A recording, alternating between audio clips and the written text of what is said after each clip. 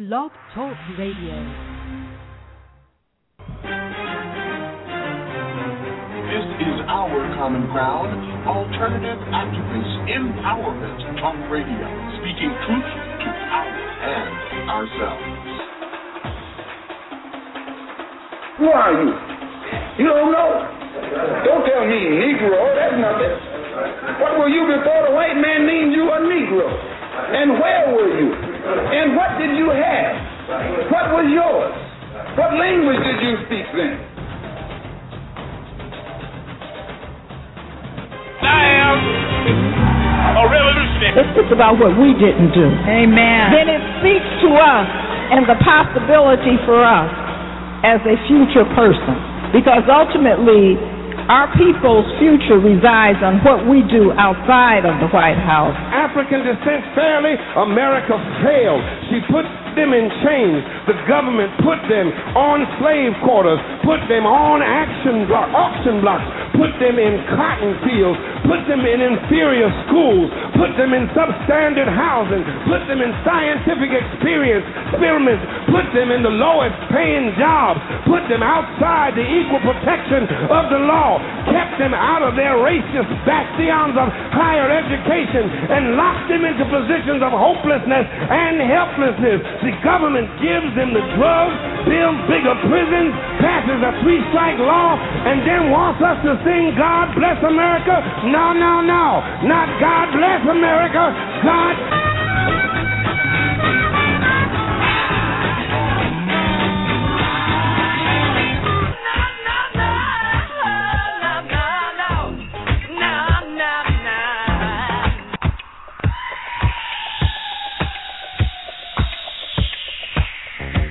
Our Common Ground with Janice Graham. Our Common Ground, speaking truth to power and ourselves. Our Common Ground, a higher ground for discourse, discussion, solutions, and ideas. I'm Janice Graham, and I'll be listening for you. Talk that matters. Transforming truth to power, one broadcast at a time.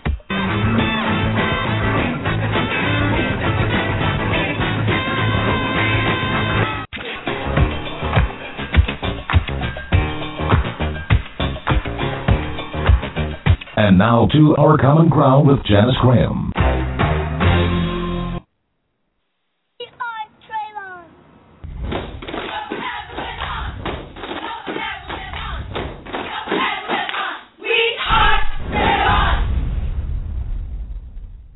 Hi, this is Miles Graham. I am a producer for this edition of Our Common Ground. Thank you for joining this special edition of Our Common Ground. The George Zimmerman trial is the most important event of my lifetime to test the principles of justice in America. My friends and I will be watching to measure whether America is willing to protect black boys like me, an American. Thank you again for being with us.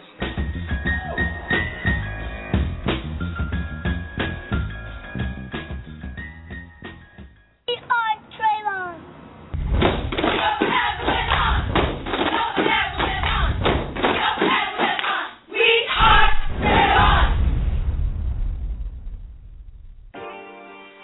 Trayvon. Hey, Trayvon. I know you up in heaven right now walking on gold, little bro. I know you walking on gold, little bro. And I know you so proud, man, how strong your family is, homie. I know you is. I just want to tell you something, little bro. You'll forever live on. Live on. Forever live on. Live on. You'll forever live on. Live on. Forever live on. The trial of George Zimmerman, charged more than a year ago in the shooting death of Trayvon Martin. Jury selection begins today, and questions about race likely to play a big role in that process. Just a couple of minutes, some 500 jurors will begin marching into the building behind me. They'll start by filling out a questionnaire specifically designed for this trial. Okay. And is it a male or female? It sounds like a male. And you don't know why? I don't know why. I think they're yelling help, but I don't know. Just send someone quick. Say stop. Okay. Does he look hurt to you? I can't see him. I don't want to go out there. I don't know what's going on. So they're sending him. So you think he's yelling help? Yes. All right. What is your phone number? Just there's gunshots. You just heard gunshots? Yes. How many? This one. Jimmy, get down. Trayvon's family as well. Now, I will say one other important thing. It was a huge victory when the defense waived their pretrial stand your ground immunity hearing, because it validated what all the protesters said about having a right to have George Zimmerman come to court to face the evidence against him for killing an unarmed teenager.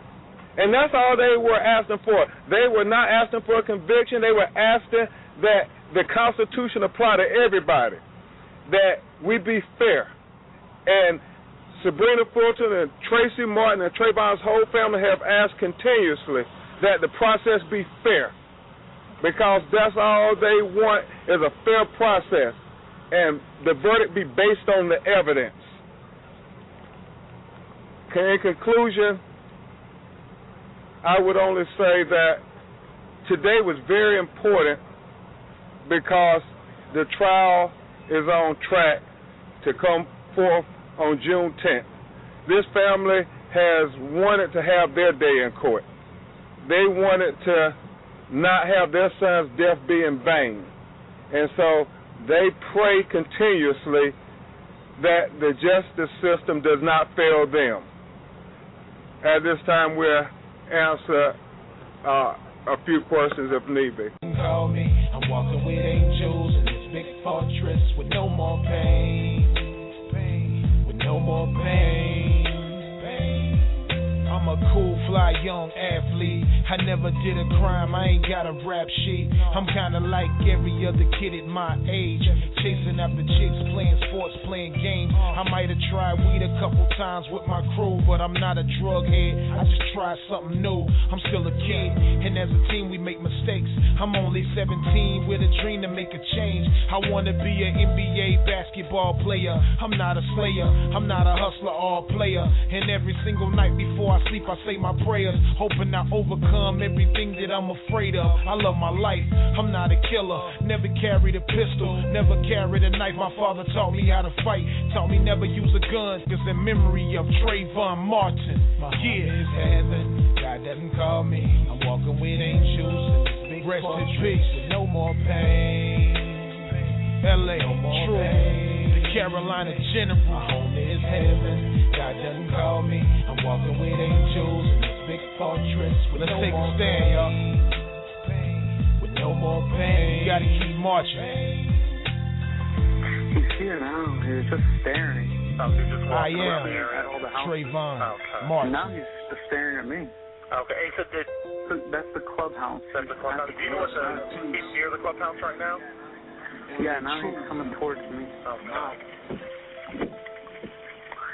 He's got his hand in his waistband. Yeah, he's a black male. Okay. How old would you say he He's looks? got a button on his shirt. Late teens. Late teens, okay. Something's wrong with him. Yeah. If he's coming to check me out, he's got something in his hands. I don't know what his deal is. And good evening, and thank you for being with us here tonight at Our Common Ground. This is a special edition of Our Common Ground, and we thank our summer intern, Miles G., for his production work for this program, and we thank you for being with us. If you're listening on your smart device or your computer, you can join us here at Our Common Ground at blogtalkradio.com/OCG. and join us in our chat room as we spend the next 2 hours looking at the trial of George Zimmerman. He is accused of second-degree murder in the case of Trayvon Martin.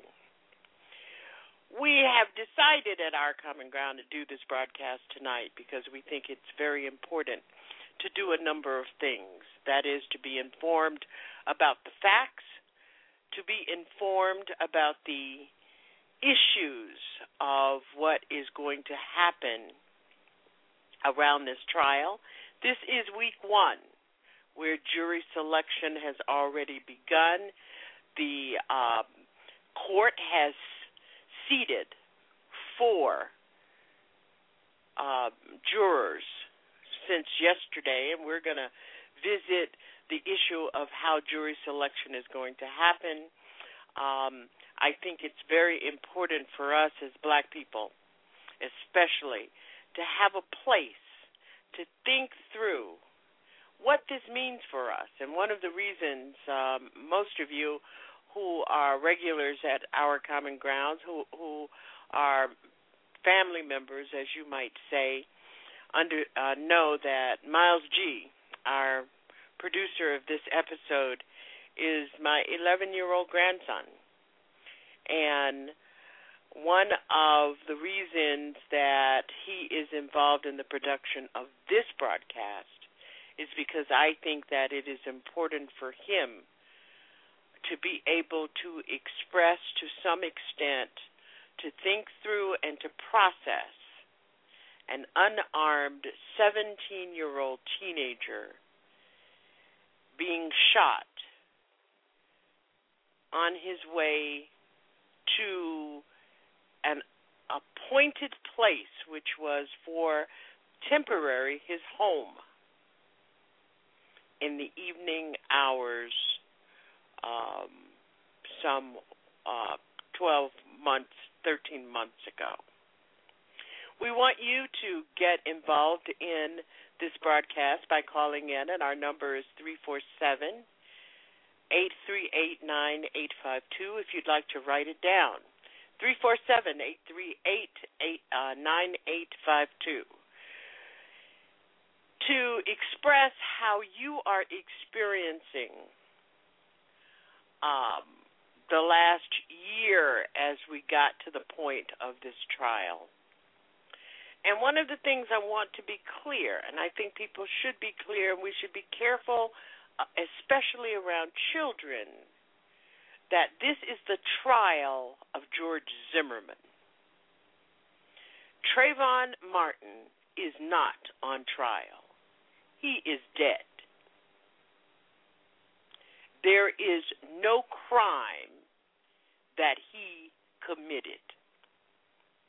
Although one of the strategies of the defense seems to be to put Trayvon Martin on trial, and the American media has gone along with that proposition. Oh, we expect that the bloggers, the right-wing bloggers, the racist bloggers, and the white supremacist bloggers would go along with it. But we are not surprised in any case that the American media, and I want to talk about that tonight. So our number is 347-838-9852. Another important part of this trial is how we are going to be challenged as a people to face yet again the duality of our citizenship. And by that, I mean how we experience it, one, as Americans, and two, as Black Americans.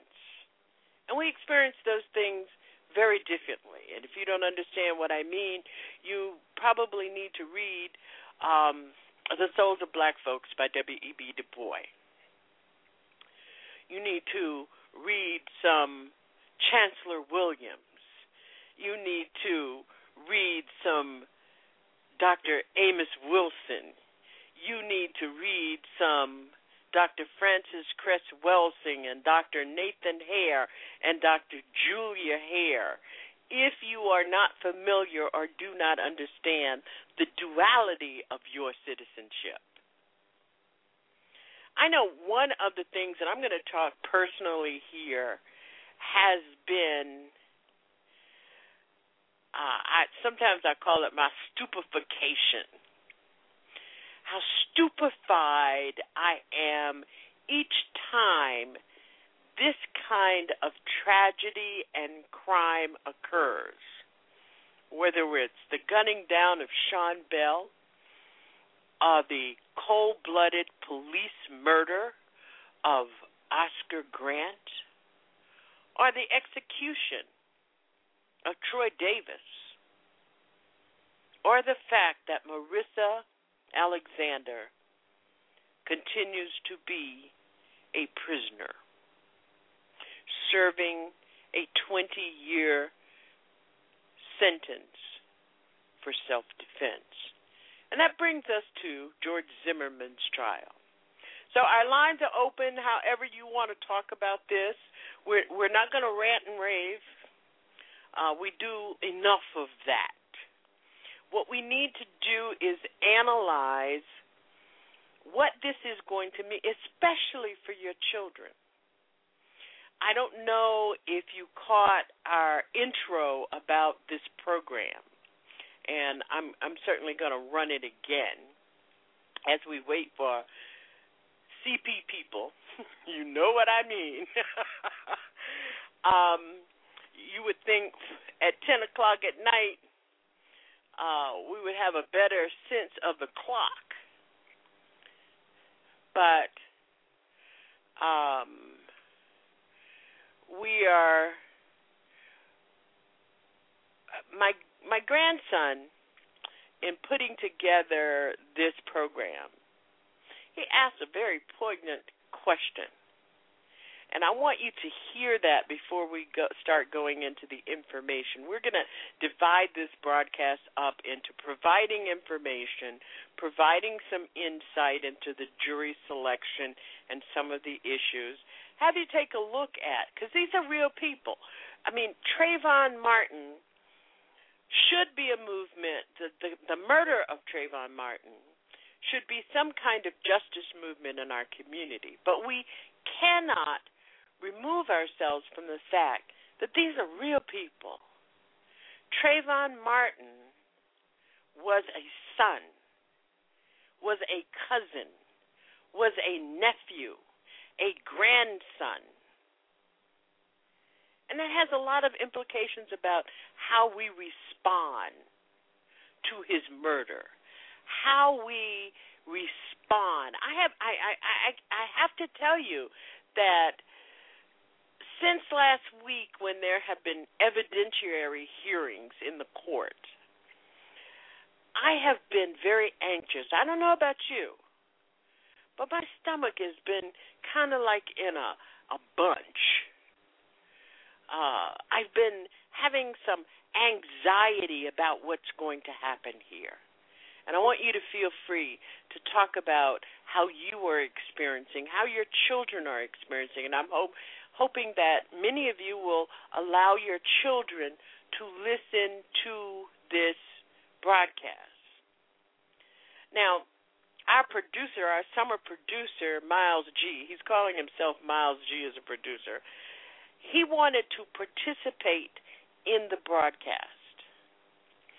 And I think that some of the heavy drill-down issues that we need to deal with tonight were probably a little bit too heavy for him to take the responsibility to navigate and to direct.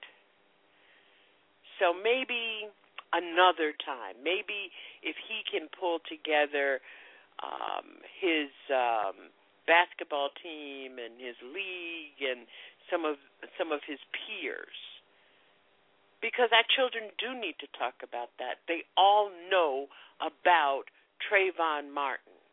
They don't know so much about Oscar Grant. They don't know so much about Sean Bell.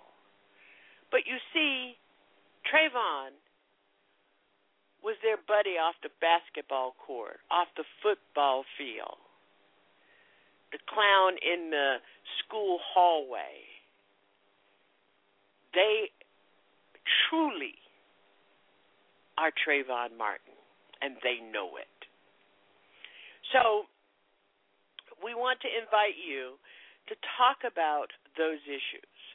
The other is our trust in the justice system? How apprehensive are we that this is going to go well? And if it doesn't go well, what does that mean to you? What does that mean to our community? That we have our son gunned down in the dark and he gets no justice. When he gets no justice, we get no justice. So write down the number if you're listening, 347-838-9852, and this is Our Common Ground, and I appreciate you being with us. We're going to run that. We are Trayvon.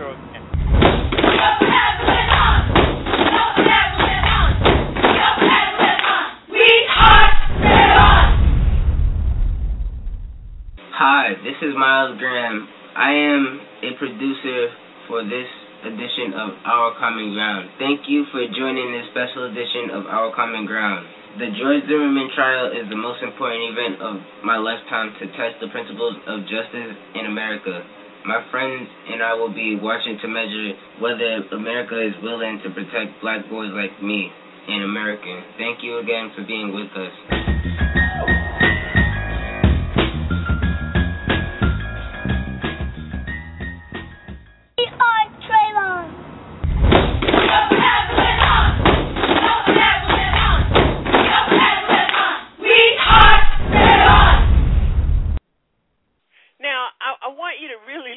To what he said in that intro. He said that the George Zimmerman trial is the greatest test of justice in his lifetime. And he said he and his friends will be watching to see if America is willing to protect him. Boys like us. That is what he said. Our number is 347-838-9852 as we go into sharing what has occurred. Let's look at day one, which was yesterday, June 10th. And the question before this court, it's not stand your ground, because they have dropped the stand your ground defense. They have adopted and imposed a self-defense. And our question tonight is it self-defense or murder? And that is the question at the heart of the trial of George Zimmerman. He was a neighborhood watch volunteer who killed our son, 17-year-old Trayvon Martin. And yesterday marked the start of jury selection in Seminole County, Florida, where Trayvon was shot on February 26, 2012. And this shooting has really put a national spotlight on Sanford, Florida, and sparked a lot of ongoing, fresh debates in the larger community, but ongoing debates about race relations and gun laws in America. Now, Zimmerman holds that he is Hispanic. Keep in mind that Jewish people who migrated from the Middle East went into Spain, and most of the Jews who now currently live in America who are Hispanic come from that area, which is essentially Europe. Now, there was an initial decision to pursue charges against Zimmerman that led to the dismissal of the town's police chief and the appointment of special prosecutor who accused the neighborhood watch volunteer George Zimmerman. You know, there has been so much that is trying to make this man out as having an official role. He had no official role. He was a neighborhood watch volunteer. So am I.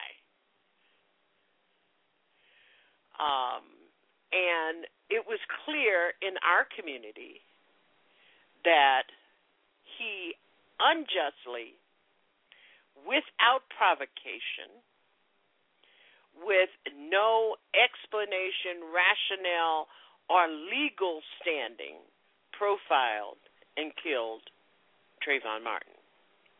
So he is facing second-degree murder charges in Trayvon's death, and he has pleaded not guilty, and he is currently free on a $1 million bond.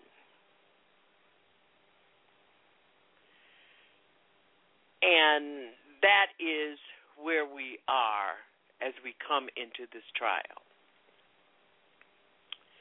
Let's hear about what happened on day one. This is ABC's news, and I'm deliberately using ABC because it's mainstream, and we need to know what the mainstream is saying, not what the so-called progressives are saying, the so-called they got it right are saying. But let's hear what America is hearing about this case. Trial of George Zimmerman, charged more than a year ago in the shooting death of Trayvon Martin. Jury selection begins today, and questions about race likely to play a big role in that process. Just a couple of minutes, some 500 jurors will begin marching into the building behind me. They'll start by filling out a questionnaire specifically designed for this trial, but more than questions about what they feel about race or guns, legal experts tell us what may matter most is how they look.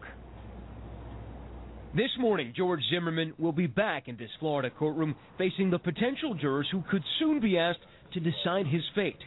In just a few hours, prosecutors and defense attorneys will begin grilling the 500 potential jurors in an attempt to find out their feelings about self-defense and guns and race. You're going to see a judge that is on ultra alert for the defense trying to exclude jurors solely based on their race. Zimmerman, who is a white Hispanic, shot and killed Trayvon Martin, a black teenager, during a scuffle on February 26, 2012. Prosecutors have charged him with second-degree murder. Zimmerman says he was only defending himself and pleaded not guilty. Since that night, the case has polarized this small Florida community, with protests and rallies seizing Sanford, even drawing the notice of the president. You know, if I had a son, he'd look like Trayvon. Late Sunday, those protests returned. The whole system's guilty. But the tension here never left. For months, Zimmerman has appeared in court wearing a bulletproof vest. This morning, we're also learning Martin's mother says she has been the target of death threats. People who have been threatening to actually talk about your kids and your family members, and specifically by name? Yes. Yes. Ben Crump is the family's attorney. You've called it the civil rights trial or civil rights case of the century. The whole world is watching to see how far America has advanced in the matters of equal justice. Does everybody in America get equal justice, or is it just certain people? Which is one of the reasons the composition of this jury will be so important. And another reason we're going to see a lot of legal wrangling over what this jury looks like, and whittling that jury pool down from 500 to 6 could take weeks. Robin. Matt, thank you. And that's why we brought back Dan Abrams to talk just about the jury selection. A lot of people think when it's a highly publicized case that it's hard to seat a jury. It's not really the case. Yeah, I mean, look, it's going to be tough, but they'll find a jury. These don't have to be jurors who know nothing, have never heard of the case. These have to be jurors who haven't developed opinions about the case, and as a result, you're going to have people who likely don't know a lot about it, haven't been following it closely. You'll probably find some who haven't followed it almost at all. And I think that once you get through a lot of people, and it's going to take a little longer because it's a high-profile case, but you'll be able to find a jury in this case. Each side, what are they looking for? Well, look, Matt's right. The one issue that no one's going to want to admit that they're looking at is race. Both sides are going to be looking very closely at race. And this is going to be the reverse of what you typically see in a case, because here the defense is going to be the one who's going to typically want white, male, NRA supporting prospective jurors.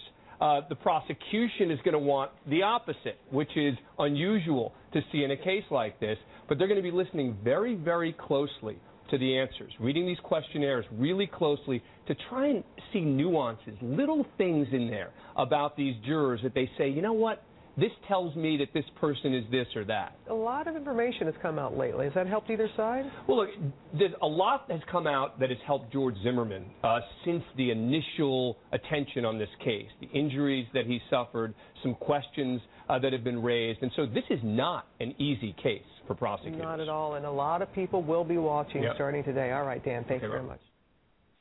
So that was a mainstream news report on day one of the trial, and they did a lot of talking about jury selection, and I think that those of you who watch a lot of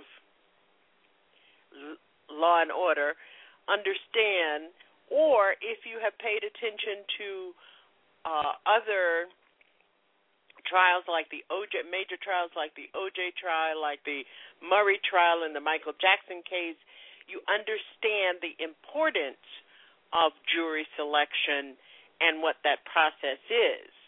So let's take a look at what the Florida News was saying about the trial today in the second day. Jury selection continues at 9 this morning for George Zimmerman's second-degree murder trial. That's after only 4 would-be jurors were questioned in the courtroom on the first day. West 2 Stuart Moore is live at the Seminole County Courthouse right now. And Stuart, how many jurors do these attorneys need to select?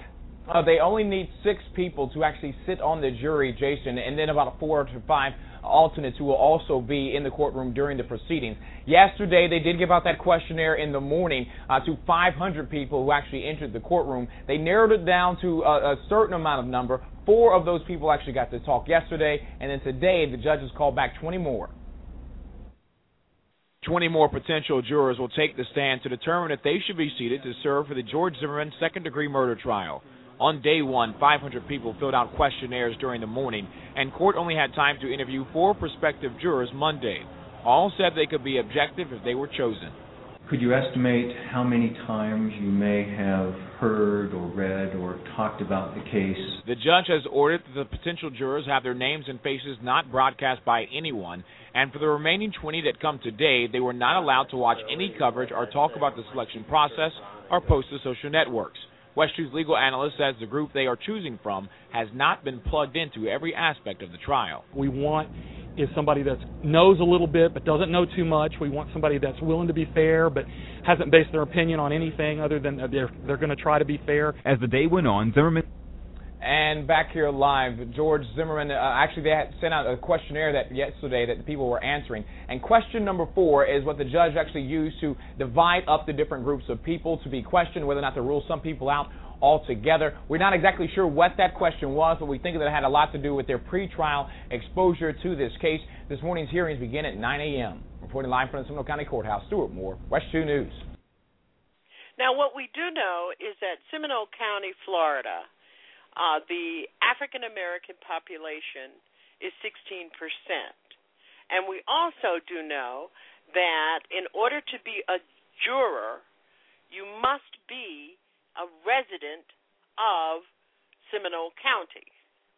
Let's listen to some more information about jury selection in this trial. Jury selection continues at 9 this morning for George Zimmerman's second-degree murder trial. That's after only 4 would-be jurors were questioned in the courtroom on the first day. West 2 Stuart Moore is live at the Seminole County Courthouse right now. And Stuart, how many jurors do these attorneys need to select? They only need 6 people to actually sit on the jury, Jason, and then about 4 to 5 alternates who will also be in the courtroom during the proceedings. Yesterday, they did give out that questionnaire in the morning to 500 people who actually entered the courtroom. They narrowed it down to a certain amount of number. 4 of those people actually got to talk yesterday, and then today the judges called back 20 more. 20 more potential jurors will take the stand to determine if they should be seated to serve for the George Zimmerman second-degree murder trial. On day one, 500 people filled out questionnaires during the morning, and court only had time to interview 4 prospective jurors Monday. All said they could be objective if they were chosen. Could you estimate how many times you may have heard or read or talked about the case? The judge has ordered that the potential jurors have their names and faces not broadcast by anyone, and for the remaining 20 that come today, they were not allowed to watch any coverage or talk about the selection process or post to social networks. West 2's legal analyst says the group they are choosing from has not been plugged into every aspect of the trial. We want is somebody that knows a little bit but doesn't know too much. We want somebody that's willing to be fair but hasn't based their opinion on anything other than they're going to try to be fair. As the day went on, Zimmerman... And back here live, George Zimmerman, actually they had sent out a questionnaire yesterday that people were answering. And question number 4 is what the judge actually used to divide up the different groups of people to be questioned, whether or not to rule some people out altogether. We're not exactly sure what that question was, but we think that it had a lot. Now, the court has not indicated and has not provided the questionnaire to the press. It is not normal that it would do that. But it seems that this question number 4 is certainly the question that's going to divide the wheat from the chaff in terms of this particular jury. But we still worry about this whole principle that is touted in American jurisprudence that every person charged in a crime is supposed to have available to them a jury of their peers. Now, that brings in the issue of race and Zimmerman's claim about being a minority. Yesterday, before the trial opened, the families of both Zimmerman's brother and the family of Trayvon Martin held a press conference, which I found interesting, and I'm going to provide to you a press conference on some blurbs from the press conference from the families. We are relieved that the start of the trial is here with the jury selection as we seek justice for our son Trayvon, and we also seek a fair and impartial trial. We ask that the community continue to stay peaceful as we place our faith in the justice system, and we ask that the community do the same. We ask that our families and friends continue to pray for us, continue to keep us safe and in God's arms. We ask that you continue to pray for Trayvon and our family. Thank you. I can tell you as a family, we're very confident in the outcome of the case, and we're very confident that the state will not be able to meet its burden. And it's a twofold burden here in Florida. Not only do they have to prove that this was a murder as they allege, they also have to prove simultaneously that it could not have been self-defense. So we're confident the state won't meet its burden, and that kind of backs into our confidence in the legal team. I think it's important that jurors get to know that George is a real person. He's not just whatever images people flash across the screen or whatever narrative people write about. He's a sensitive person. He's generous. He's very likable if you actually get to meet him. And that's what families had to say as the trial unfolded on yesterday and began the jury selection. This is Our Common Ground, a special edition, to talk about the quality of justice for Trayvon Martin in the George Zimmerman trial. I'm Janice Graham, and our number is 347-838-9852 if you'd like to share your thoughts on this matter. 678, you're on the air. I respect you. Thank you for your call. 678, you're on the air. Your name ain't coming. 678. Thank you. Yes, everything looks great on Dundee's. Well,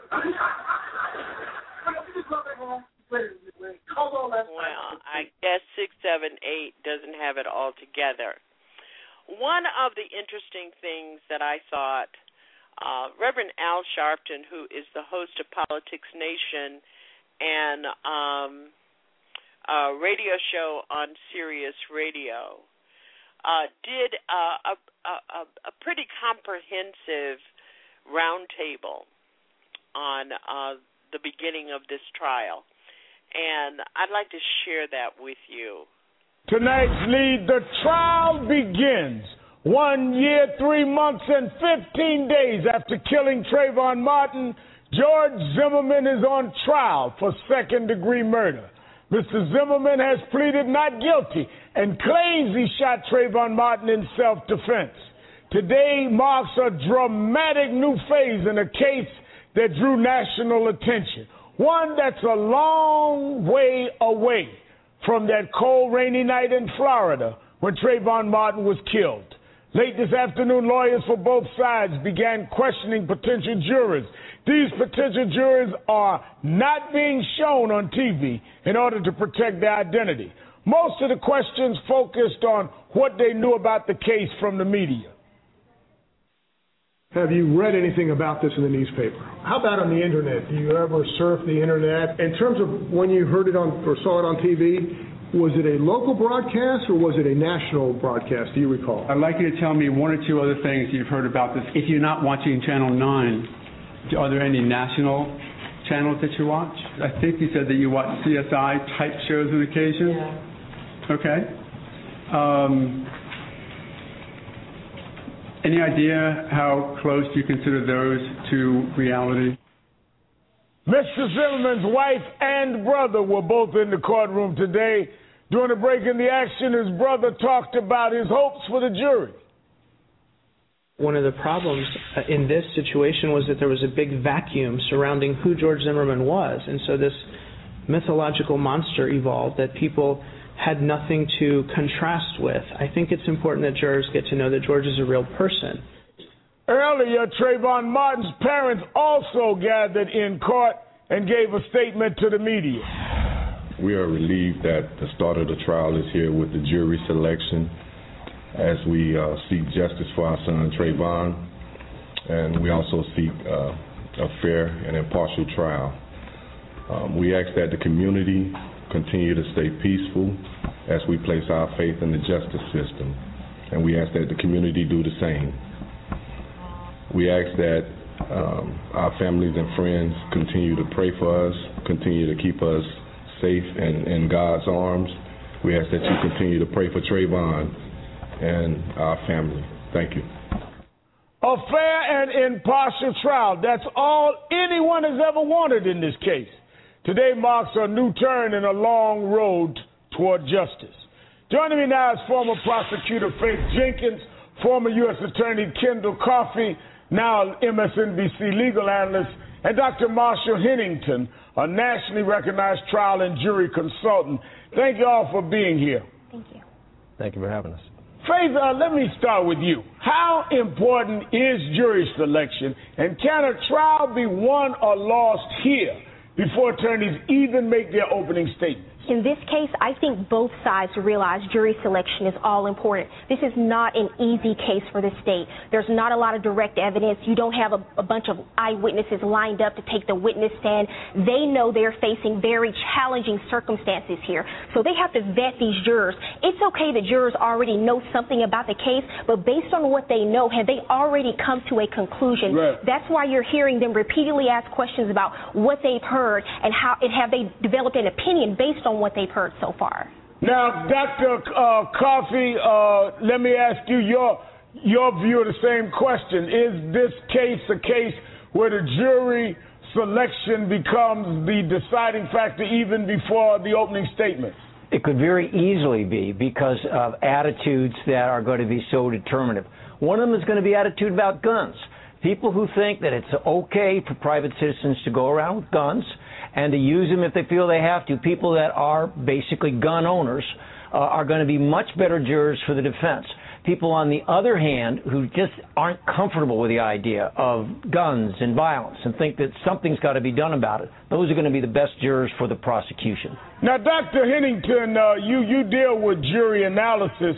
I noticed that Don West, who's one of the lawyers for Mr. Zimmerman, was asking potential juror B29 about how Trayvon's death affected her as a mother. Listen to this.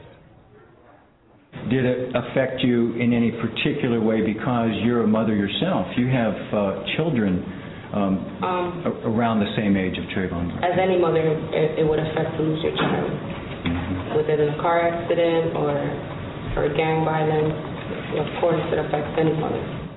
Now, before you answer, I just want viewers to understand the reason we're showing Zimmerman is they do not put cameras on potential jurors to protect their privacy and to protect them, so they shoot the defendant or the lawyers in the courtroom. But go ahead, Dr. Hennington. What does this kind of questioning of a potential juror mean?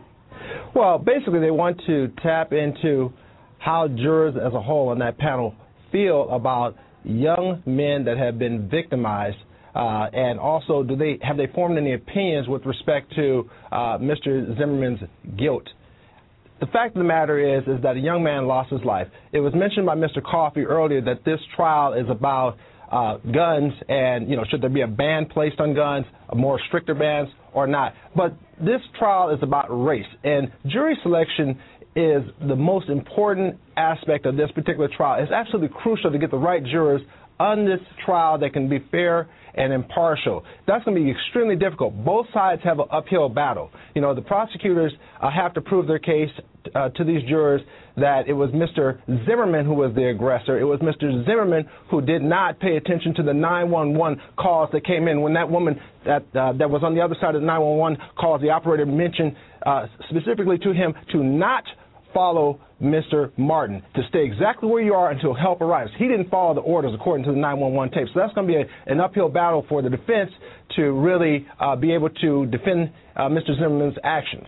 Now, Faith, he mentioned race. When you look at the demographics at Seminole County, where the trial is, where Sanford, Florida is, it's 66% white, 18% Latino, 12% African American, and it skews toward a conservative kind of area politically. In last year's election, 53% of the county voted for Mitt Romney. 46% of that county voted for President Obama. Doesn't say how the jury will be, but that's the county demographics. What can you learn from this, and what did you learn today, if anything, from the beginning of the jury selection? It would be foolish to say that the racial makeup of this jury is completely irrelevant. Even if the attorneys don't address it that way, they know that that's going to be a part of this, and only 11% of that county is African American. So what you can gather from that is you're not going to have a racial imbalance in favor of an African American jury here. But at the same time, the lawyers know that they cannot strike jurors based on race, no matter what their race is. The Supreme Court already decided that in Batson versus Kentucky in 1986. You can't do that. But it's obviously going to be a part of this case, because I think we're going to hear down the line in opening statements moving forward that there was an element of profiling here.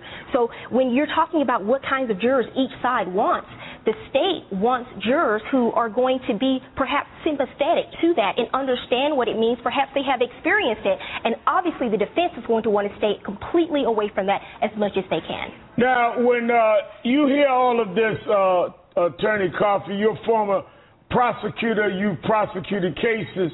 You've got to deal with the social elements here of whether there was profiling and, frankly, whether the police operated wrongly, because when some of us that got involved, we were more concerned with the police not proceeding to court and making the decision than we were about what attitudes the person might have had that did the shooting, because we did not know. How do you navigate through all of that and still stay close to what you need to convince a jury of the crime that has been charged of murder too? Well, I don't think the prosecution is going to try to do anything but focus on their best evidence. They certainly want to portray Zimmerman as a wannabe cop. If they can, they want to present him as a would-be vigilante, someone who was profiled. They don't have to mention race, but the idea is that Zimmerman saw a particular kind of a young man and thought he needed to pursue him and do something about it, even though the 911 dispatcher told him to stay away. On the other hand, there's still a reasonable doubt that's got to be overcome, and so you're going to see the prosecution, along with presenting that narrative, focus on a couple critical points of evidence. One of them hasn't been ruled upon, Reverend, and that's the question of whether the expert testimony on voice recognition about that 911 tape is going to be allowed. That is one of the big decisions that's yet to be made that could shape the course of this trial. Now, another part of this whole jury selection, Dr. Hennington, is when you look at how some of the jurors have known or may have heard about this case. For example, when you hear the questioning with juror B30 talking about what his girlfriend told him about the case. Listen to this. My girlfriend had her opinion about it, and she thinks that she told me she thought that Mr. Zimmerman should have stayed in his car, and that could have alleviated the whole thing. How pertinent is getting secondhand opinions going to be in jury selection, and how do you deal with this as you go through this process of jury selection? Well, that's a great question, Reverend Sharp. The fact of the matter is that everyone's heard about this case, okay? Everyone's formed a particular opinion about this case. And for any individual to say that his girlfriend told him some information about the case, but yet, of course, I am formed an opinion, is absolutely absurd. The fact of the matter is that everyone has a particular bias, either in support of Mr. Zimmerman or against Mr. Zimmerman. But the fact is that what the attorneys are going to have to do is really dig deep to find out if there are biases that will impact their side of the case. Neither side has a slam dunk case. Both sides have problems with their case. This case has gotten international exposure, all right? And unless you're living under a rock, you've heard something about this case. You formed some particular opinions about this case, and you have certain biases with respect to this case as well. So that's the challenge of each side.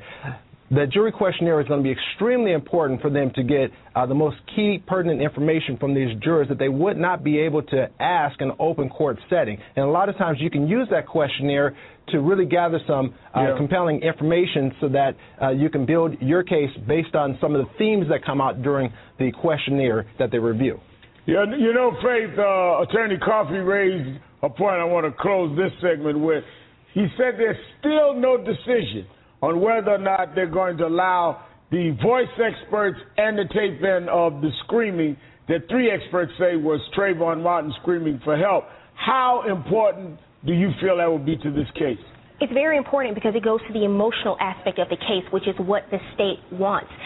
And that's why they're looking for parents and mothers to be on this jury, because at the end of the day, you have a 17-year-old with no gun walking home with snacks who was killed because someone thought he looked suspicious. Faith Jenkins, Kendall Coffey, and Dr. Marshall Hennington, thank you all for your time tonight. And with full disclosure, in civil court, George Zimmerman has sued NBC Universal for defamation, and the company has strongly denied his allegations. And that is a really comprehensive recap of this trial. And I thank Reverend Al Sharpton, Politics Nation, for making it available. Now, it's really interesting, and I'd like to hear your thoughts about it, that there is a question as to whether or not the 911 call is going to be entered or allowed to be entered in as evidence and expert testimony and examination about it. I don't know if you find that interesting. I find that extremely interesting. The other that we have not heard about is that, I don't know how many of you have lived in a gated community, but I've lived in a gated community. And when someone comes to the gate and they call, you have a way in some communities, you have a way in the one that I lived in Florida, you have a way of you press a button, it opens the gate and allows your visitor to come in. This is something that I learned on yesterday that I had not heard of in any of the discussion around this case, and that is that the fiance of Trayvon Martin's father received the call from Trayvon at the gate. She pressed the button. She didn't press the button. The call came from a security guard who was stationed and on duty at the entrance of the development, who called her to ask permission to allow him into the property. Any of you heard about this? She gave permission. A security officer, who was an contract employee of the development, allowed Trayvon to enter into the property. Now, my question comes to, if George Zimmerman is in the neighborhood volunteer group, he would have to know that a security guard was on duty.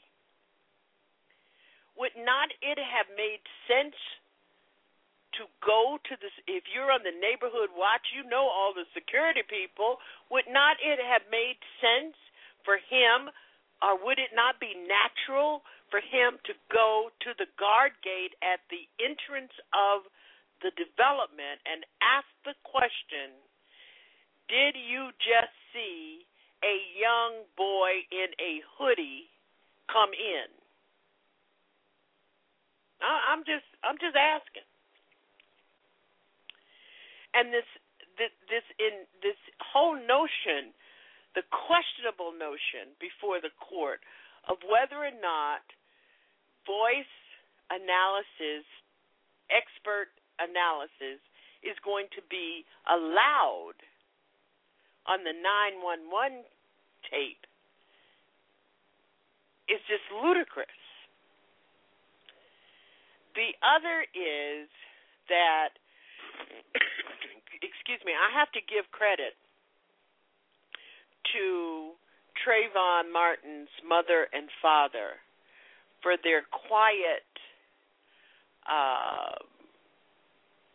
kind of serene approach to all of this, especially if you look at over the last 3 weeks, or even more than a month, the kind of character assassination that their dead son has been subjected to. And as we mentioned at the beginning of this broadcast, these are reflections on our own children. How are they absorbing this? How are you making your explanations and working with your teenage children to get them to understand this? We're going to listen to the 911 tape, but I do want to mention that also there is another very important trial going on in the city of Detroit, and that is the trial against the police officer in the murder of 7-year-old Ayanna Stanley Jones. According to the reports, a half dozen masked officers of the Special Response Team in Detroit's version of SWAT, I suppose, were at the door, guns drawn. In tow was a filming crew of the episode of the first 48 hours or something, a true crime, a reality crime program. And the SWAT team tried the steel door to the building. It was unlocked.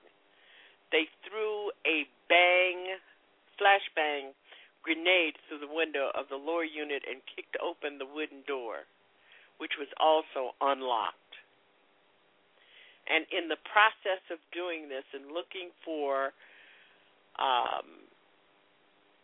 a wanted person,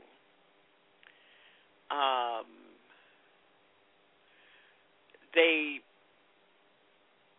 entered the apartment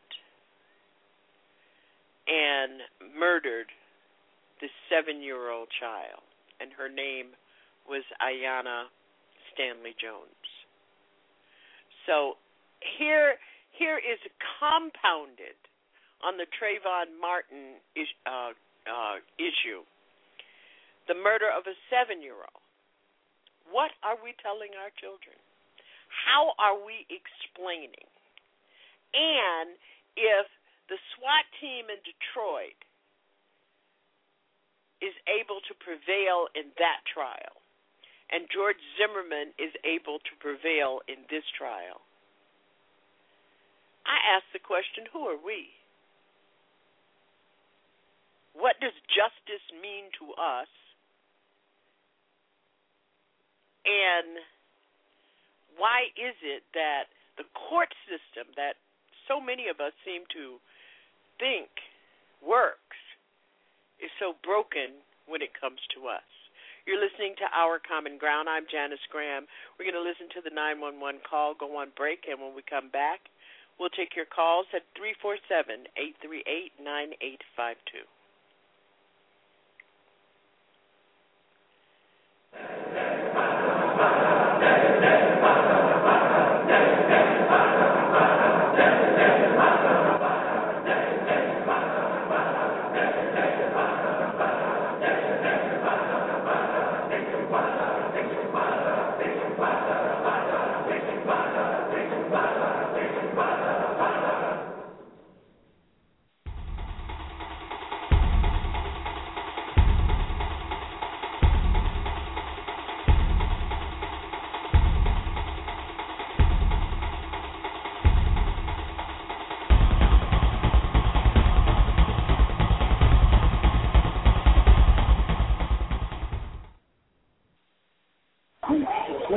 Do you need police, fire, medical?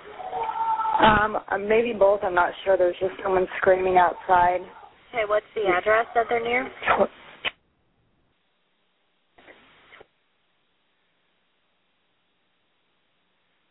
Yes. Okay. And is it a male or female? It sounds like a male. And you don't know why? I don't know why. I think they're yelling help, but I don't know. Just send someone quick. Say stop. Does he look hurt? I can't see him. I don't want to go out there. I don't know what's going on. So they're sending him. So you think he's yelling help? Yes. All right. What is your phone number? There's gunshots. You just heard gunshots? Yes. How many? This one. Jeremy, get down. No, come here. Is he no longer yelling? No one, I don't know. Jeremy, get in here now. Jeremy, get up here. All right, is he right outside? Yeah, pretty much out the back, yeah. Is he in front of it or behind that address? He's behind my house. Okay. Just stay away from the windows. I don't hear him yelling anymore. Do you hear anything? No, I don't because I'm hiding upstairs. There was a gunshot right outside our house.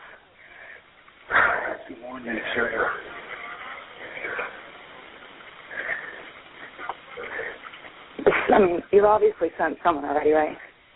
Yes, it's in dispatch. What's your name and phone number? My name is... My phone number is... How do you spell your last name?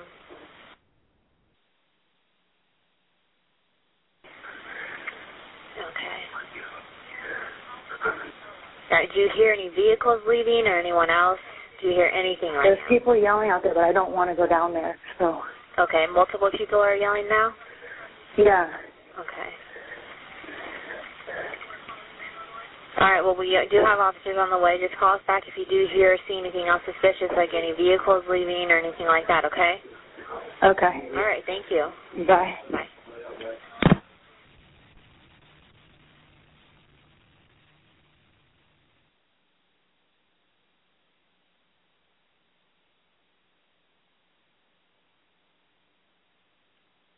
To the right, and the right-wing extremists have now become mainstream, and in many ways provides a litmus test for what some think are cultural and moral integrity in the country at this time. The whole country has drifted to the right.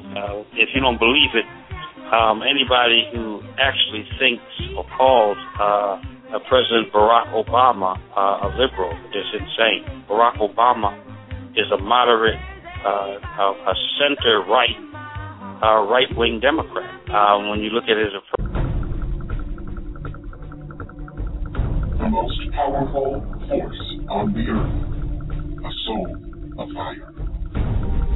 The soul of fire, Spirit Matter. Spirit Matter. This is Soul of Fire. TruthWorks Network, Wednesday, 10 p.m.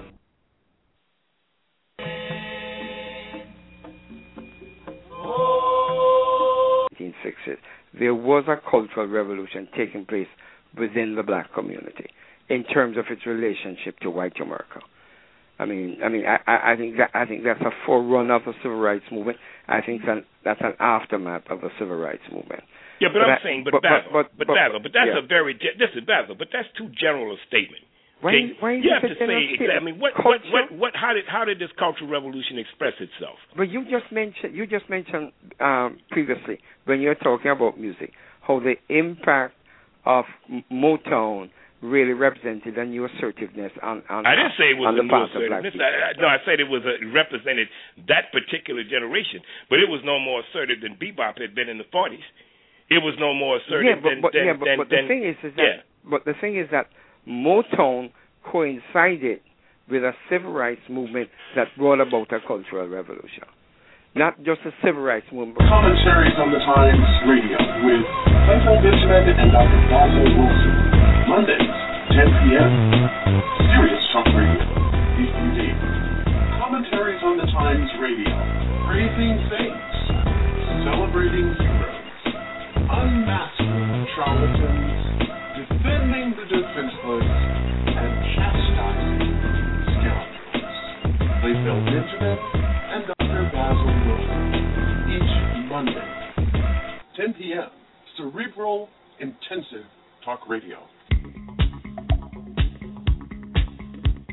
Serious Talk Radio, if you dare, at TruthWorks Network.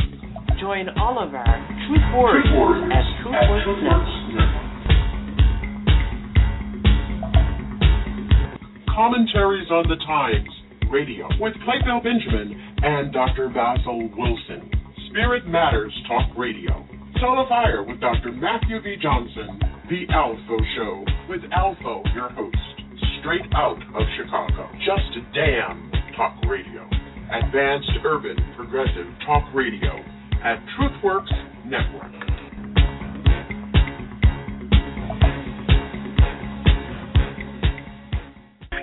Serious talk for serious times. Truth Warriors at TruthWorks Network. This is Our Common Ground, broadcasting bold, brave, and black. You'd better know.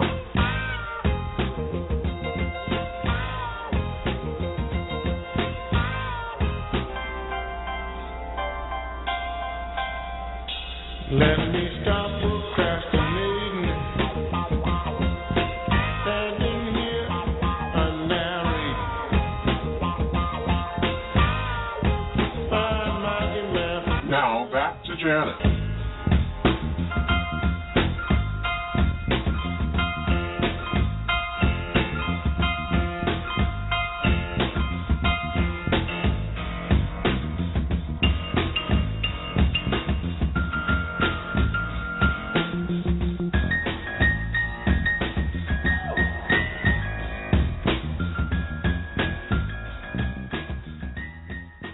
Thank you for being with us here tonight at Our Common Ground.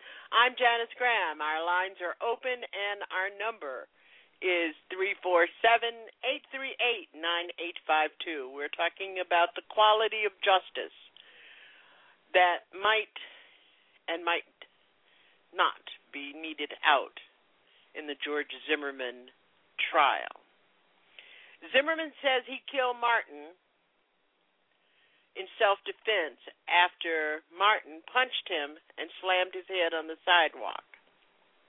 He says he suffered a fractured nose and cuts to the back of his head, according to a medical report by Zimmerman's family doctor. Recently, an autopsy report, a DNA autopsy report, was released. It does not bear out Zimmerman's statement or the statement by his family physician. The DNA autopsy report shows that there was neither Zimmerman's blood on the hoodie, the clothing worn by Trayvon Martin, that there was no DNA evidence under the fingernails of Trayvon Martin that belonged to Zimmerman, that Trayvon Martin's body and his clothing was free of any DNA evidence of Zimmerman. Now, we all saw, I know you saw, we all saw the pictures of George Zimmerman as he entered the Sanford Police Department in an underground secure area. And he did not seem injured at all. His hair was pretty short, so you could see if there had been evidence of blood or injury to his head. And as he entered or exited a police vehicle and entered the police department, we did not see any injury. But 2 days later, the American media was filled with pictures of George Zimmerman's broken nose, bloody nose, and blood spewing into his face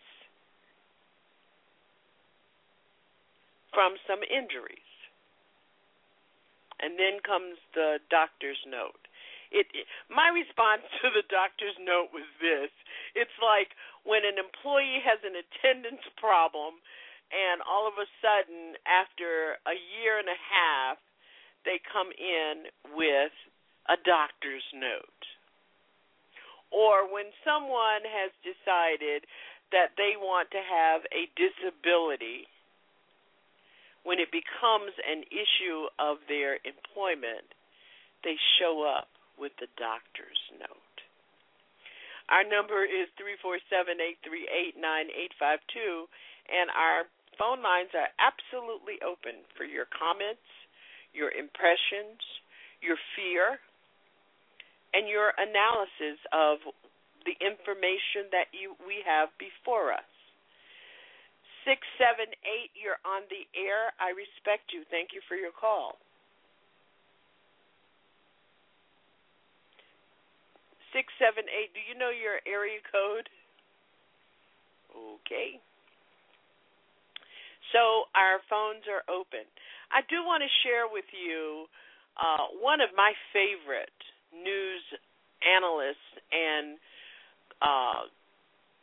TV and written pundits, Joy Reid, what she had to say about this case as it opened on yesterday. She was a guest contributor. Well, she was an MSNBC contributor on the Last Word with Lawrence O'Donnell last night. We are relieved that the start of the trial is here with the jury selection as we seek justice for our son Trayvon, and we also seek a fair and impartial trial. That was Tracy Martin, Trayvon Martin's father, this morning on day one of George Zimmerman's murder trial. Today, the prosecution and the defense asked 100 potential jurors to fill out a questionnaire and then had one-on-one interviews with only 4 of the potential jurors. They will eventually impanel a jury of 6 plus 4 alternates. George Zimmerman is charged with second-degree murder for the killing of 17-year-old Trayvon Martin in February of 2012. George Zimmerman says that he killed Trayvon Martin in self-defense. George Zimmerman has sued NBC Universal, the parent company of this network, for defamation. The company has strongly denied his allegations. Joining me now, MSNBC's Joy Reid. Joy, you were there in Florida today on the first day of the trial. Is this case going to take a couple of years? We had interviews with 4 jurors today. Did any of those 4 actually get impaneled as a juror? Well, we're not quite there yet, Lawrence. There is a 500-member jury pool, so it could take a while. But, I think that the prosecution and the defense obviously know what they're looking for or what they're looking to exclude, and they do have a certain number of automatic challenges, like people they think are sort of obviously biased in the case. And so you're starting to see kind of what they're looking for in these questions, questioning somebody who's a parent that has children about the same age as Trayvon Martin, asking people, what is your source of news, which is an interesting question because I had wondered whether or not sort of looking at where you get your news, which cable network, for instance, because it tells you something about ideology, and this case has become ideological. So each of them is sort of playing a chess game to try to get just the right jury for their case. Let's take a look at George Zimmerman's lawyer asking one of the jurors questions to show you the kind of thing that gets developed in this question and answer. Anything else that you've talked about with other people about this case in the last couple of weeks? No, not really. You should never, ever say not really to a lawyer. Yeah, I know. My girlfriend had her opinion about it, and she thinks that she told me she thought that Mr. Zimmerman should have stayed in his car, and that could have alleviated the whole thing. So, Joy, there's a juror that the prosecution wants and the defense doesn't. Exactly. Right. And the thing is that, of course, Mark O'Mara, the lawyer for George Zimmerman, has done a lot to put a lot into the bloodstream out there, a lot of information that he's put out on the defense website. So it's just interesting to sort of see him then querying people as to what they know about the case. And you know what? Look, the reality is, Lawrence, there are very few people, especially in Seminole County, who don't know a lot about this case. This case has been heavily covered, particularly people in Sanford, which is the county seat for Seminole County. So they're trying to find this combination of people who've heard about the case but haven't formed an opinion. And this is the person that you just looked at was somebody who, their girlfriend formed an opinion. So what does that say about them? It's all very complicated. And now the defense has actually hired a jury selection expert to even add to the chess moves. Joy, in my experience, girlfriends are very influential on whatever men's they opinions. say goes. Okay, yeah, and I think both sides in that courtroom know that today. Joy Reid, thanks very much for joining us tonight. Thanks, Lawrence. Chris Hayes is up next. Well, I think that Joy really put it into some perspective. I really want to know, as this killing goes to trial, if you really believe that the many stories that George Zimmerman has told up until he dropped his stand your ground defense, I really want to know whether or not his stories add up to you. When he was charged in April 2012, a story that sparked a real firestorm of debate over racial tensions, law enforcement, and gun regulations mostly faded from the headlines. And now with the trial beginning, it returns, and the case really hinges on some very complex and controversial questions. One of them is, does Zimmerman's story add up? A written statement and police video released last June in which Zimmerman reenacts the altercation for investigators at the scene raised questions about Zimmerman's story in more ways than one. He seemed to suffer from some kind of memory loss that night regarding a street in his neighborhood of many years, and his description of the confrontation to me seemed not to jibe with prior written statements that he'd given the police that have been released. Then there is the conflicting video evidence. I do want to. I have been very cautious about trying Zimmerman in the court of public opinion. But videos emerged in the media with different views, as I mentioned earlier, of the alleged injury to Zimmerman's head the night of the killing. And that's one question. The other question is Zimmerman's 911 obsession.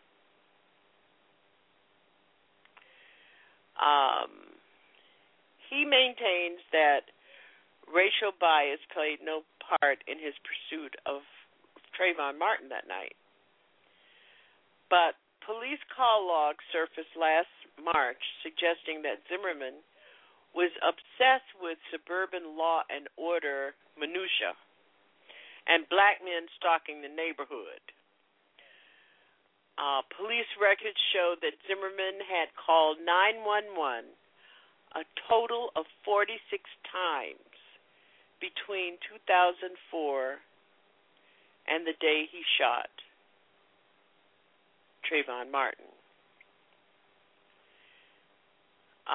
Even though the investigative team that was sent from the federal government concluded through local interviews that Zimmerman was not a racist, something was going on. What do you think it was? Our number is 347-838-9852. And I do want to emphasize that Trayvon Martin was a real person. He wasn't some icon, some dead teen icon, a real person with a real family. And I think his mother and father made a great deal of public affairs mistakes very early on, but we understand that. The other thing I wanted to ask you, what did you think about leading up to all of this? President Barack Obama's statement in his press comments about this case, that if I had a son, he'd look like Trayvon. And that's just how big this case had become. And he talked about soul searching. And he also talked about the seriousness that the case deserved and getting to the bottom of exactly what happened. Well, the feds went into Sanford and they got out of there real fast.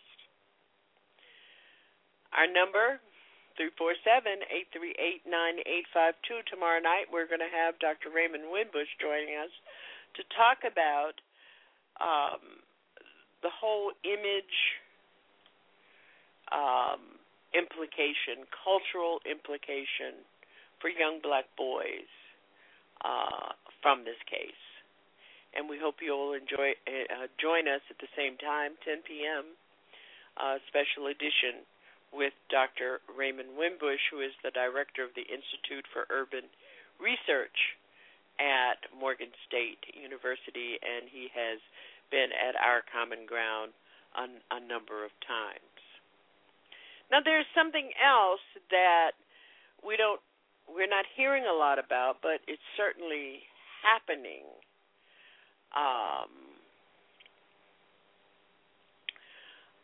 And has been an undercurrent in this case, and that is the right-wing reaction. And there certainly was no shortage of outrage from conservative over President Obama's comment, but neo-Nazis showed up in Sanford to protect white citizens in the area who are concerned for their safety. Then there has been the recent release of alleged photographs of Trayvon Martin from, I don't know where they're getting these photographs, Facebook, Twitter, Instagram, wherever, smoking marijuana, And these have been released by the defense as a way of putting Trayvon Martin in the center of this trial as a perpetrator. I don't know what your response is to that. And then there was, the regulars, the Drudge report, where there was no limit to the kinds of photographs which were photoshopped, marking a new low for the Drudge report of a 17-year-old a victim. And then there are the entrepreneurs who were looked to make money by selling gun targets online that depicted Trayvon Martin. And Geraldo Rivera's infamously blamed Martin's death on his hoodie.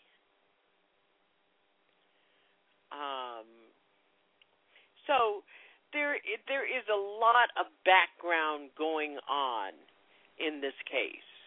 And I don't know how many of you are experiencing stress about all of this starting. If you are, talk to us about it. 347-838-9852. But let's take a listen to Trayvon's mom on The View.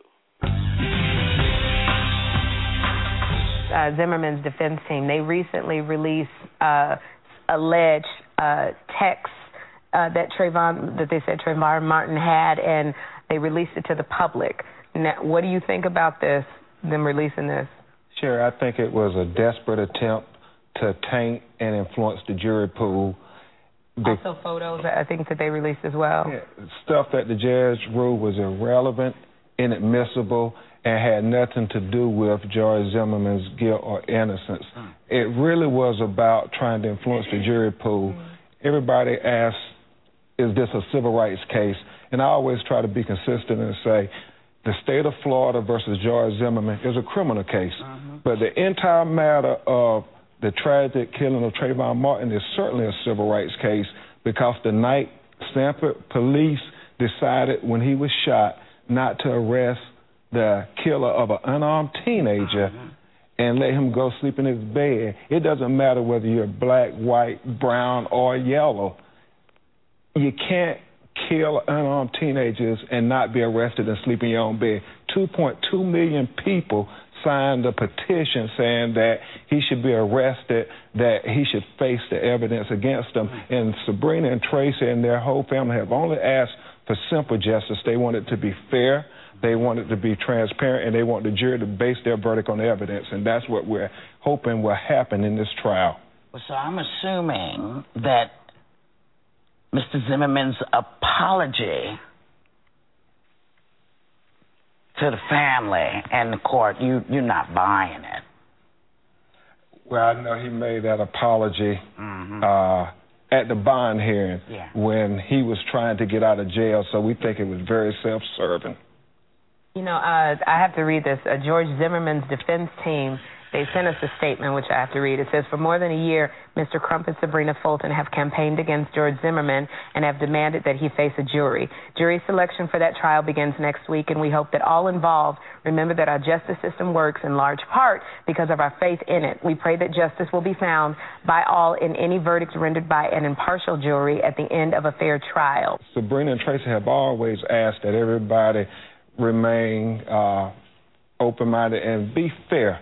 They said that they want everybody to be peaceful and accept the rule of law. If they could do it, then everybody should do it.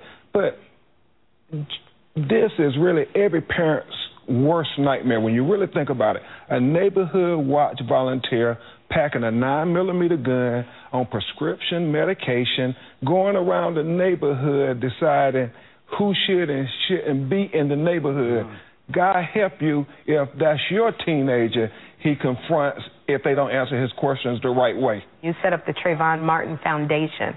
What is that? Instead of being negative about it, instead of just staying home and crying, which my mind is telling me to do, just cry it out. You lost your son. Just stay home. Don't do anything. The other side of me says that there are a lot of families that's hurting. And that's the purpose for us creating the Trayvon Martin Foundation. We want to help someone else. We want to help other families that are victims of senseless gun violence. And we are working on changing the Stand Your Ground law because we just feel like it's just unfair and it does not work to help us out in any way. Another thing that we're trying to do is we have a call that we've started, and that call will be once a month. You can go on our website if you're a hurting family, if you have a family or you know of a family that is victim of senseless gun violence. And what we do is we do a support group where you'll have somebody just to help you out that's going through the same things that you're going through. Well, Sabrina, thank you so much. Ben, thank you for being here. Our hearts are with you. Thank you. And so here's a family that we really have witnessed going through this unspeakable experience. Our phone lines are open, and I don't want to have my voice be the only voice that talks about what this all means in our community. This is a place for us to be able to really express what all of this means. Because if we don't understand how this is related to stop and frisk, if we don't understand how this is related to so many of the infringes on our freedom and our entitlement to justice, then we are missing the point, and we're always going to miss the point. And so what does that tell us? We're going to go to 773, and I respect you. Thank you for your call. Oh, good evening, Janice, and how are you this evening? Alpha, how are you? I'm okay. Janice, I've been listening. Now, let me say this. This is another scenario by which they have framed the narrative. They have created doubts and put Trayvon on trial. The obvious bigotry and racism that's involved, the silence of many of the leaders who simply won't call the spade a spade. When you have the level of open hostility to a victim, an unarmed victim, you have a network that is ramping up the blame the victim and the big. When you have a defense counsel that is releasing inadmissible evidence to taint the jury pool, when you have no one stepping up and calling it flat out what it is, blatant, bigoted racism. Mm-hmm. They are afraid to speak those words, for they fear the pushback. And the pushback will be swift, it'll be heavy, it'll be ugly. But if one side is saying, he deserved it, and the other side is standing around going, we just want a fair trial. I knew you were going to hang on to that one. The jury pool, I get you. The jury pool is more than tainted. The jury pool is bigoted.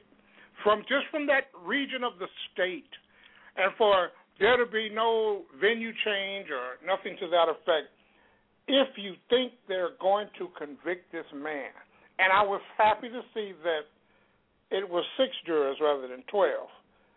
But one of those 6 will hang this jury and keep this in a circular firing squad until that prosecutor says, no more, we can't get a conviction. We tried them, we gave you everything. If you give this family, the Martin family, everything they've asked for, what will they have to say when nothing happens?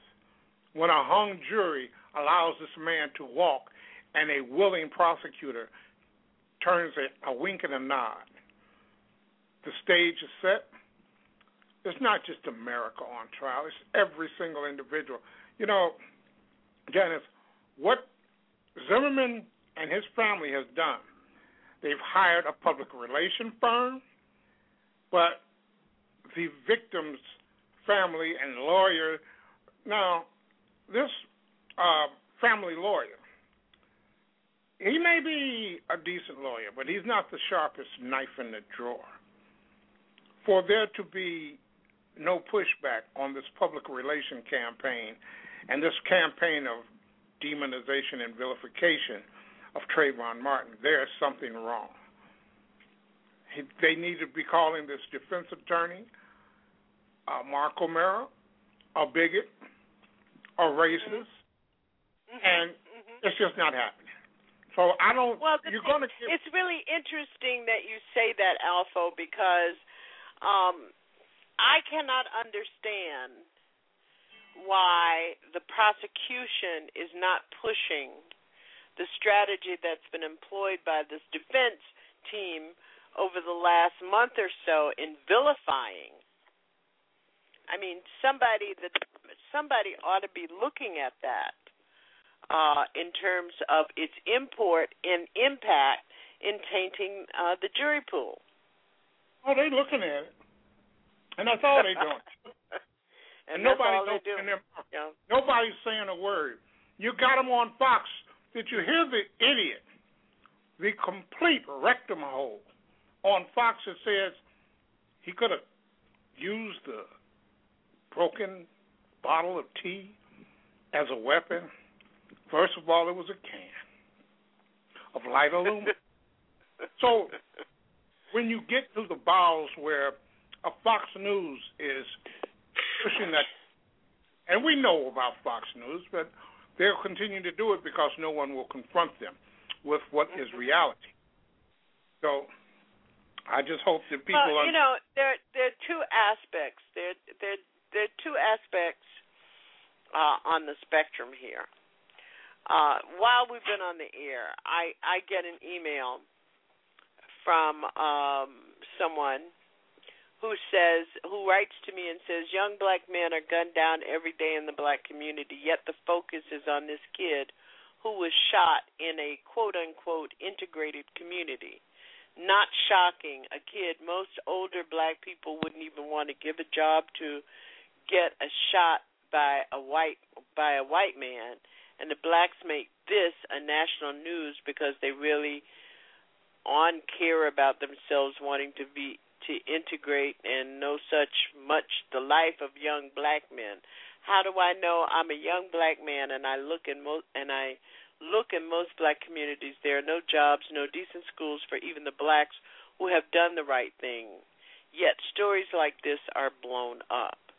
And then on the other spectrum, I hear people who are having responsible discourse about this but don't find the time to get together with other black people to talk about it. Well, Janice, that's because we are negligent. We are raging on one end of the spectrum and negligent on the other end. And my question, Alpha, is where is the center for us as black people? I read a report today that said that since Friday in your city, and I see that Chicago Mel is also in the chat room, in your city, 11 black people were murdered. Oh, they were shot. I don't think they were murdered. Whatever. But if we believe it, I know one young lady One young lady died, I know that. But, to draw this equivalent between... But it's almost like a cycle in Chicago. Listen, the cycle in Chicago is there's nothing new. It's a continuation of what are the gang wars here. You've got young black people fighting over who's going to sell drugs here and who does this. You have when you talk about a gun culture, this is an illegal gun culture because 90% of these shootings are done with illegal weapons. And my question about George Zimmerman in all of this is that he had been convicted of a charge with a felony, and why wasn't his gun permit withdrawn during the course of all of this? Well, because they're in Florida, and there's a way to get around that with pleading to a lesser charge and it not being a felony, and that's what he did. He pleaded to a lesser charge. It was not a felony. So, and I mean, the bigger question is the rules of the neighborhood watches. You're not armed, but yet he was armed. Don't follow him. We don't need you to do that. Yeah, okay. He acknowledged it and did it anyway. But also, comment for a minute about my explanation about a security guard was on duty at the entrance to the development. Hell, it was raining out there. I ain't going out there in the rain. I'm a nickel-dime security guard. No, but that's the bottom line. That's basically the bottom line. I'm not going out there, but I'm going to follow this kid. And when I confront him, if I don't get the right, I'm going to provoke, I'm going to antagonize, I'm going to push the envelope and become threatening, emboldened, the whole 9 yards. And then I'm going to shoot him and kill him. Now, first, you want to say you were standing your ground. Then these are the types of PR messages that should have been sent out. That George Zimmerman lied about his bail. His wife lied that it was stand your ground. Now he don't want nothing to do with stand your ground. And it goes on and on and on. When I speak about messaging, when I speak about winning the war of perception, they've won the war of perception. The bigots were already predisposed to acquitting this man, and they will acquit this man. I mean, it's going to take a great deal to convict this man of second-degree murder in the environment, in the atmosphere that this trial is being held in. You may as well be in Simi Valley. You may even have to have a videotape of the shooting, and they would still acquit this man. So you believe that they're going to acquit him? I believe they're going to acquit him. I believe that they will hang the jury. One of these jurors will hang the jury. I don't think that the judge has done due diligence in protecting the jury pool. I don't think the prosecutor has done any due diligence in getting a change of venue, since the poisoning of the jury pool was the goal of the defense. Why are you sending out pictures of a gun that he had, and a picture of a gun he had in his phone? Why are you running up the flagpole that the lie that he was somehow involved in videotaping street fights? It gets to a point where you just throw your hands up and say, if they're not going to fight back, if they're not going to fight fire with fire, if they will allow this PR messaging to win the perception and tank the jury pool. That's the bottom line. Black folks are going to simply be mad. Black folks, the only thing they're going to get be emboldened to do is tear up their own neighborhood once again. Attack innocent white folk who might just be passing through. Wrong place, wrong time. This was a crime. It was a travesty.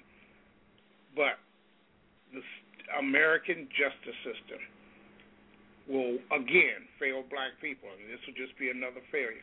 Why haven't you had a PR firm out there pushing the report from the Malcolm X Grassroots Project? These are opportunities that are simply missed, and these are opportunities that will haunt us. And if everybody wrings their hands after the fact, this is what has done us in. The inability. Alpha is referencing the every 28 hours report issued by the Malcolm X Grassroots organization, and if you have not read it, you should read it. Alpha, I think that you, along with a lot of people, are very pessimistic about what's going to happen in this Seminole County courtroom over the next. I would anticipate that this trial is going to take about 6 months. The defense, if they're smart, just going to drag it out. They're just going to drag it out over and over. But what we do know that there are hundreds of pages of documents and photographs which were gathered by the Florida Special Prosecutor Angela Corey, and they were shared earlier last month, with the attorneys for Zimmerman as part of the discovery process in this trial, and that Trayvon Martin died of a single gunshot to the heart, and he had a single scratch on one knuckle when he died. But now, if you listen to the tape and you believe it is Trayvon Martin, then that was a person who was awfully frightened. Well, don't sound like he was winning the fight either. If there was a fight. Yeah, if there was a fight. And if there was a fight, it seemed to me that there would have been more forensic evidence indicating a fight, and according to what we know now, there wasn't. Well, that's done by design. If you bought the investigation from the beginning, you give the defense the toehold by which to create reasonable doubt. So you don't have blood sample, or you don't have a drug test for Zimmerman, alcohol test for Zimmerman. You have no test for him whatsoever. Yeah. So that's like the same kind of investigation that the Justice Department, the State Department, did in the slaughter of the 16 civilians at this intersection in Iraq by Blackwater. You do a bad job, so therefore they cannot be, prosecutor cannot sustain an indictment nor get a verdict, so you simply drop it. Absolutely. Hey, Alpha, thank you for your call. Thank you, Janice. I hope everyone will join us tomorrow night with Dr. Raymond Wimbush as we talk about what this means and the violence against both emotional, mental, and physical violence by police, and that and the implications of this case and what happens in this trial, and also of the Detroit trial. Well, in the Detroit trial, they're talking about some of the stuff that have been released in regard to the people. You know, the grandmother testified on Monday, and they just smeared her from one end of Detroit to the other, because they had electrical hookups that were illegal and blah, blah, blah, and you know, what was in the apartment. And we allow our courts to go into to be smeared, the justice system the justice process to be smeared by ugly, irrelevant nonsense. That's the whole thing. We never have a PR answer to the overwhelming PR process. That's right. Alpha, thank you so very much. We've got a short time. That's Alpha of the Alpha Show, and you should join him each Friday night at 10 p.m. at TruthWorks Network, and we appreciate your call. We appreciate all of you being with us here tonight. We hope you'll join us tomorrow night with Dr. Raymond Wimbush. Let people know that we're doing this, and that from their smart devices, their phones and iPads, they can call 347-838-9852 or join us at blogtalkradio.com/OCG. We also suggest that you check out our Facebook page and like us, subscribe to us, and follow us on Twitter at JaniceOCG. I think it's very important that we talk about these issues, and we talk about them among ourselves in a safe place. You can't go to work and talk about George Zimmerman. It's not a safe thing to do. I'm Janice Graham, and this has been Our Common Ground. We'll see you tomorrow night. Thank you. If America's talking about it, we're talking about it. You're listening to Our Common Ground with Janice Graham.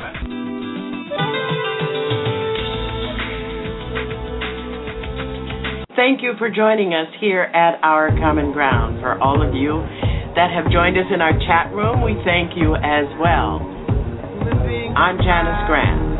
Join us each Saturday at Our Common Ground. I'll be listening for you, speaking truth to power and ourselves.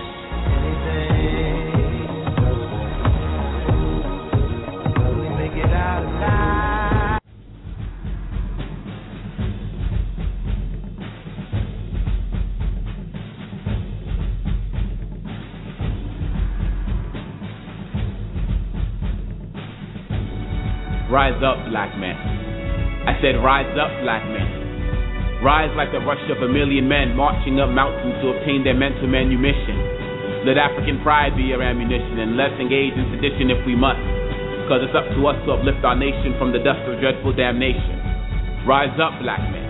I said, rise up, black men. Rise up like a million men marching against the tide of societal injustice. Rise like a Nubian phoenix, turning that anger that burns incessantly on your inside into a torch that you take to toss on to the next generation so that they can take that flame and frame a resilient picture of our future. Rise up, black men. Rise to the occasion.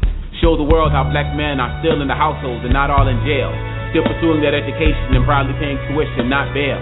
And you bold black men on lockdown must show the world that you got your head up with your eyes on the prize, because that prison cell you're in just could be a blessing in disguise.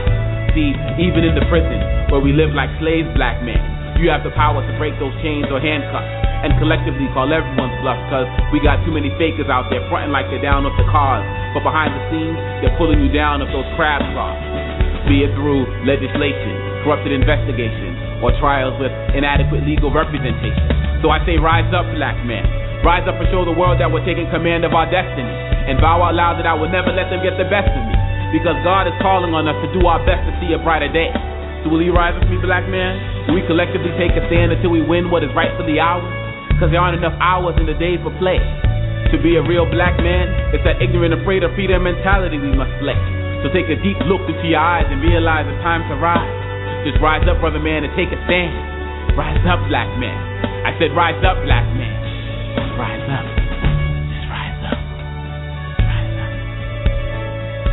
Thank you for joining us here at Our Common Ground. For all of you that have joined us in our chat room, we thank you as well.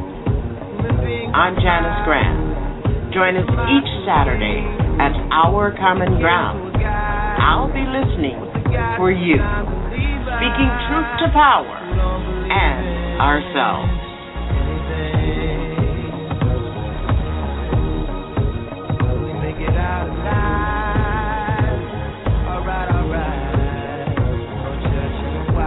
Hands on the mausoleum floor, blood stains the Coliseum doors, lies on the lips of a priest, Thanksgiving disguised as a peace, rolling in the Rolls Royce Caniche, only the doctor got this, I'm hiding from police, cocaine teeth, all white like I got the whole thing bleached, drug dealer chic, I'm wondering if a God's prayer preach, it's pious, God love pious.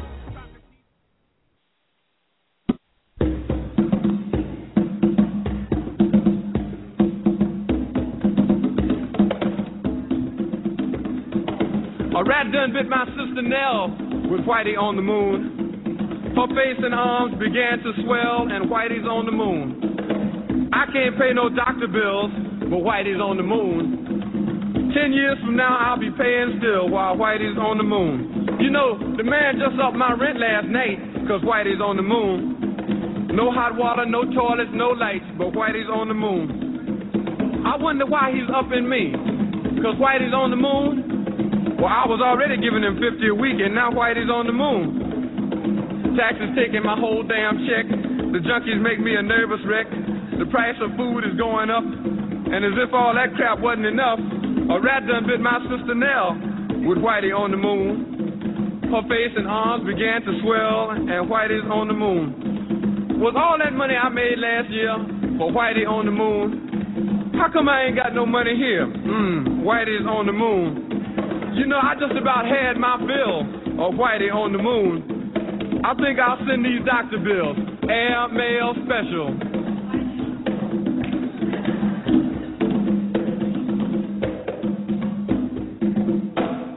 To Whitey on the moon.